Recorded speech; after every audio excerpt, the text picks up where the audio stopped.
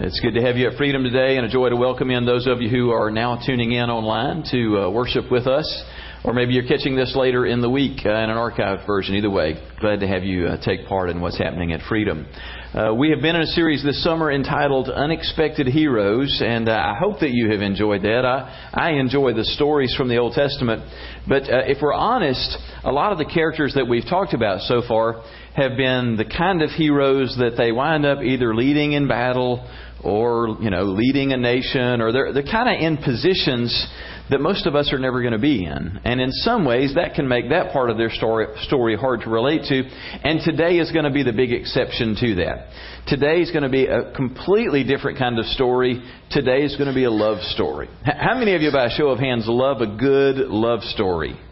I see a few men in the room willing to raise their hands. That's all right, guys. It's good to love a good love story. The thing that makes this just stand out in stark contrast is where this love story falls. Now, most of the last several weeks we've been in the book of Judges. And man, the book of Judges, it's like a rated R movie for blood and violence. It's just all this killing and fighting that's been going on. And if you look at the flow of the Old Testament, it really is, at first glance, it's kind of odd because, you've got the whole Exodus story in 4 books of the Bible, mighty Moses leading in this whole great adventure through the wilderness for 40 years, and then Joshua for years leading in the conquest of the land, and that's followed by Judges. 300 years of this roller coaster ride of sin and disobedience and repentance, and then God raising up a judge, and we fight the battle and we fight off the oppressors, and 6 different times you repeat this, and about a bazillion people die in the book of Judges. And then we're going to jump from the period of the Judges straight into Samuel and Kings, where Saul and then David and then Solomon and then the divided kingdom after them. It's the monarchy and all of the stuff that's going to happen under these great leaders, and some of them lousy leaders, but all of these adventures. And sandwiched right in between all of that, between the Judges and Samuel, we get this little book of Ruth. A love story thrown in the midst of all of this fighting and killing. And God says, but I want you to see another side of life. And He gives us the little tiny book of Ruth. If you've got your Bibles, you can turn with me to the book of Ruth. And that's probably not one that some of us are real familiar with. So if you're looking for it in the Old Testament, Joshua, Judges, Ruth. If you get to Samuel and Kings, turn left. The book of Ruth takes place, as I said, that the period of the Judges was about 300 years. Ruth takes place somewhere during the final 50 or 100 years of the period of the Judges. And I'm going to just take several minutes to tell you the whole story. And I encourage you, if you haven't read Ruth in a long time, go home today or this week and just read the story. It only takes you 15 minutes to read the whole book. It's that short. But I'm going to just tell you the story, and then I'm going to rewind, and we're just going to talk about a few things in there that are instructive for us, that are really worth taking home in that story. But first, just the story that unfolds there. We begin in Ruth with 2 characters who are just a Jewish couple living in Bethlehem. Their names are Naomi and Elimelech. If you're going to have kids or grandkids and you're looking for a name, there's a keeper. Elimelech. Naomi and Elimelech. They're just a nobody couple who live in Bethlehem. Yes, that Bethlehem. The Bethlehem that David's going to be born in. The Bethlehem that Jesus is going to be born in. And the first thing that happens in the story is a famine comes upon the land. That's not such a big deal for us today. That just means we're going to pay more in the grocery store. Not so back then. If a famine came for 1 year, you probably could survive it living where you are. If it's a multi-year drought and famine, you're probably going to have to relocate to keep from starving to death. This was a lengthy, prolonged famine, so they had to pack their stuff and move to another land. And so they left Bethlehem, they went east, they went all the way around the Dead Sea over to the land of Moab. Everybody say Moab. Doesn't sound like a happy place to live, does it? They've had to leave not only their home city, but leave their country and go to live among the Moabites.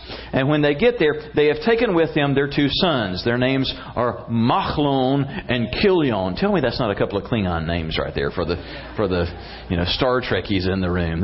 So it's Elimelech, Naomi, Machlon, and Kilion have gone to Moab to live. And the 3 major things that happen when they're in Moab. First of all, the sons, they are of age, and they start looking for women, and they find a couple of Moabite women that they fall in love with, and they marry. One of them's name is Orpah, not Oprah. It looks like Oprah, but Orpah and Ruth. They get married. That's the first major occurrence. The second major occurrence is Daddy dies. Elimelech he disappears during the first act of the story. And that's a major thing because men played such a big role. Men were the ones who made the money. They were the ones who made decisions. They were the ones who had standing in the community. So for the dad to be removed from the picture put the family in great jeopardy. And then the third thing that happened in Moab that was really just a double whammy is that both Mahlon and Chilion died.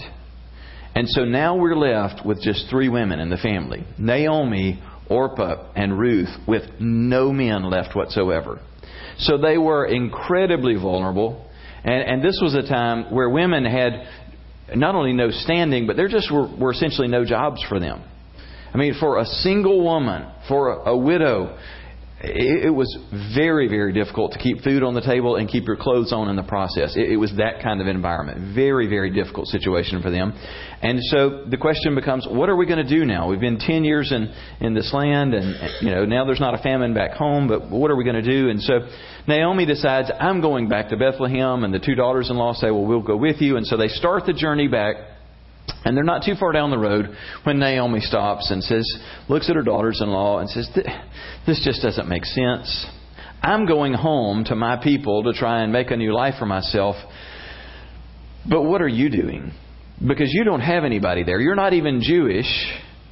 And she said, if I got married and had a son in the next year, what good's that going to do you? Are you going to wait around 20 years to have kids by them? That wouldn't work.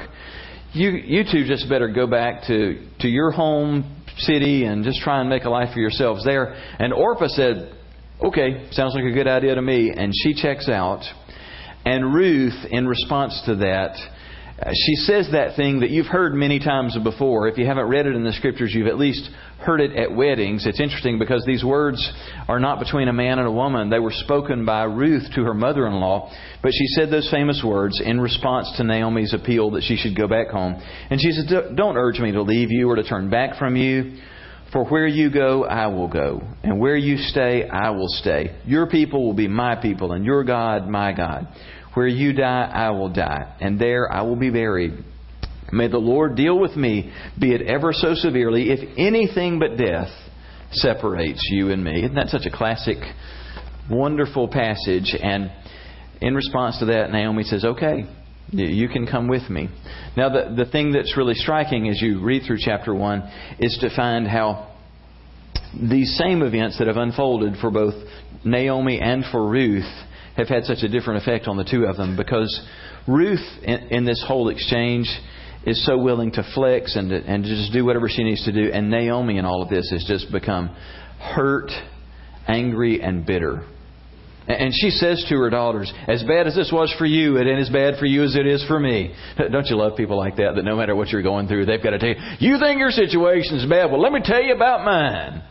You think you're sick. You think you had a bad surgery. Let me tell you what a worse one I had. So Naomi says that. She says, you think it's bad for you. It's worse for me. And in fact, when she gets back home and they arrive and the women all say, glory be. After 10 years, could this be Naomi? And she just cuts them off. Says, don't even call me Naomi anymore. Call me Mara. Because Mara means bitter. And so she's being a drama queen in this. Just don't even call me by my name anymore. Just call me the bitter woman, because I'm bitter at God. God's been mean to me, and I'm mad at God for it. I mean, that's basically Naomi's response right now in the story. So as they arrive and they begin to try and figure out how they're going to make a life for themselves, you can imagine they arrive essentially broke. And so now how are we going to put food on the table?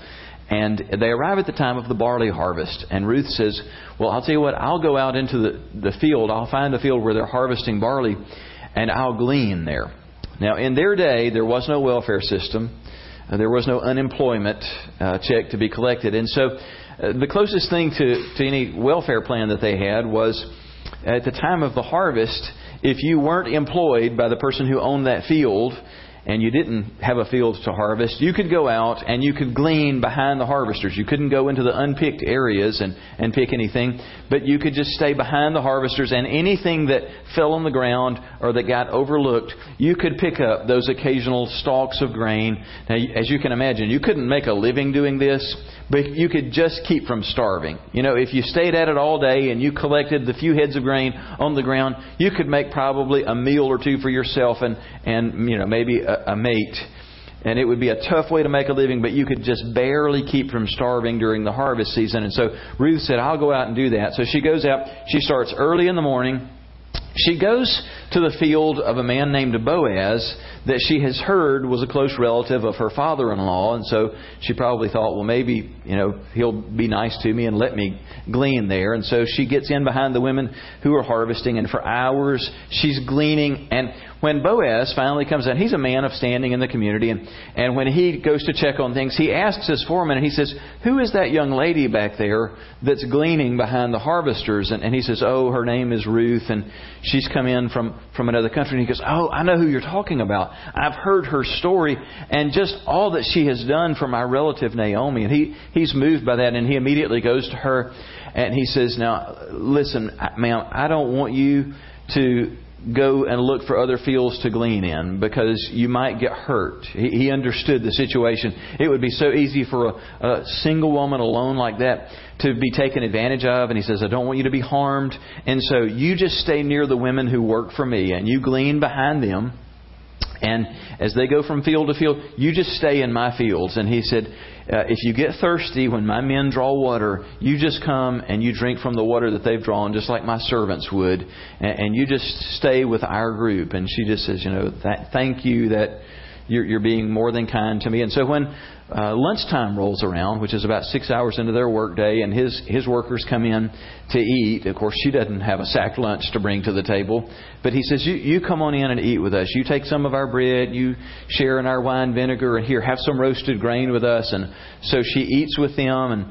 And they have an exchange where he lets his foreman and his men know, I don't want you to touch this woman. And he speaks to them then away from Ruth. He says, I don't want you to let any harm come to her. And in fact, I want you to make sure that you leave behind plenty of grain, even if you have to pull some out of your sheaves that you've collected. You make sure wherever she's collecting that there's a grain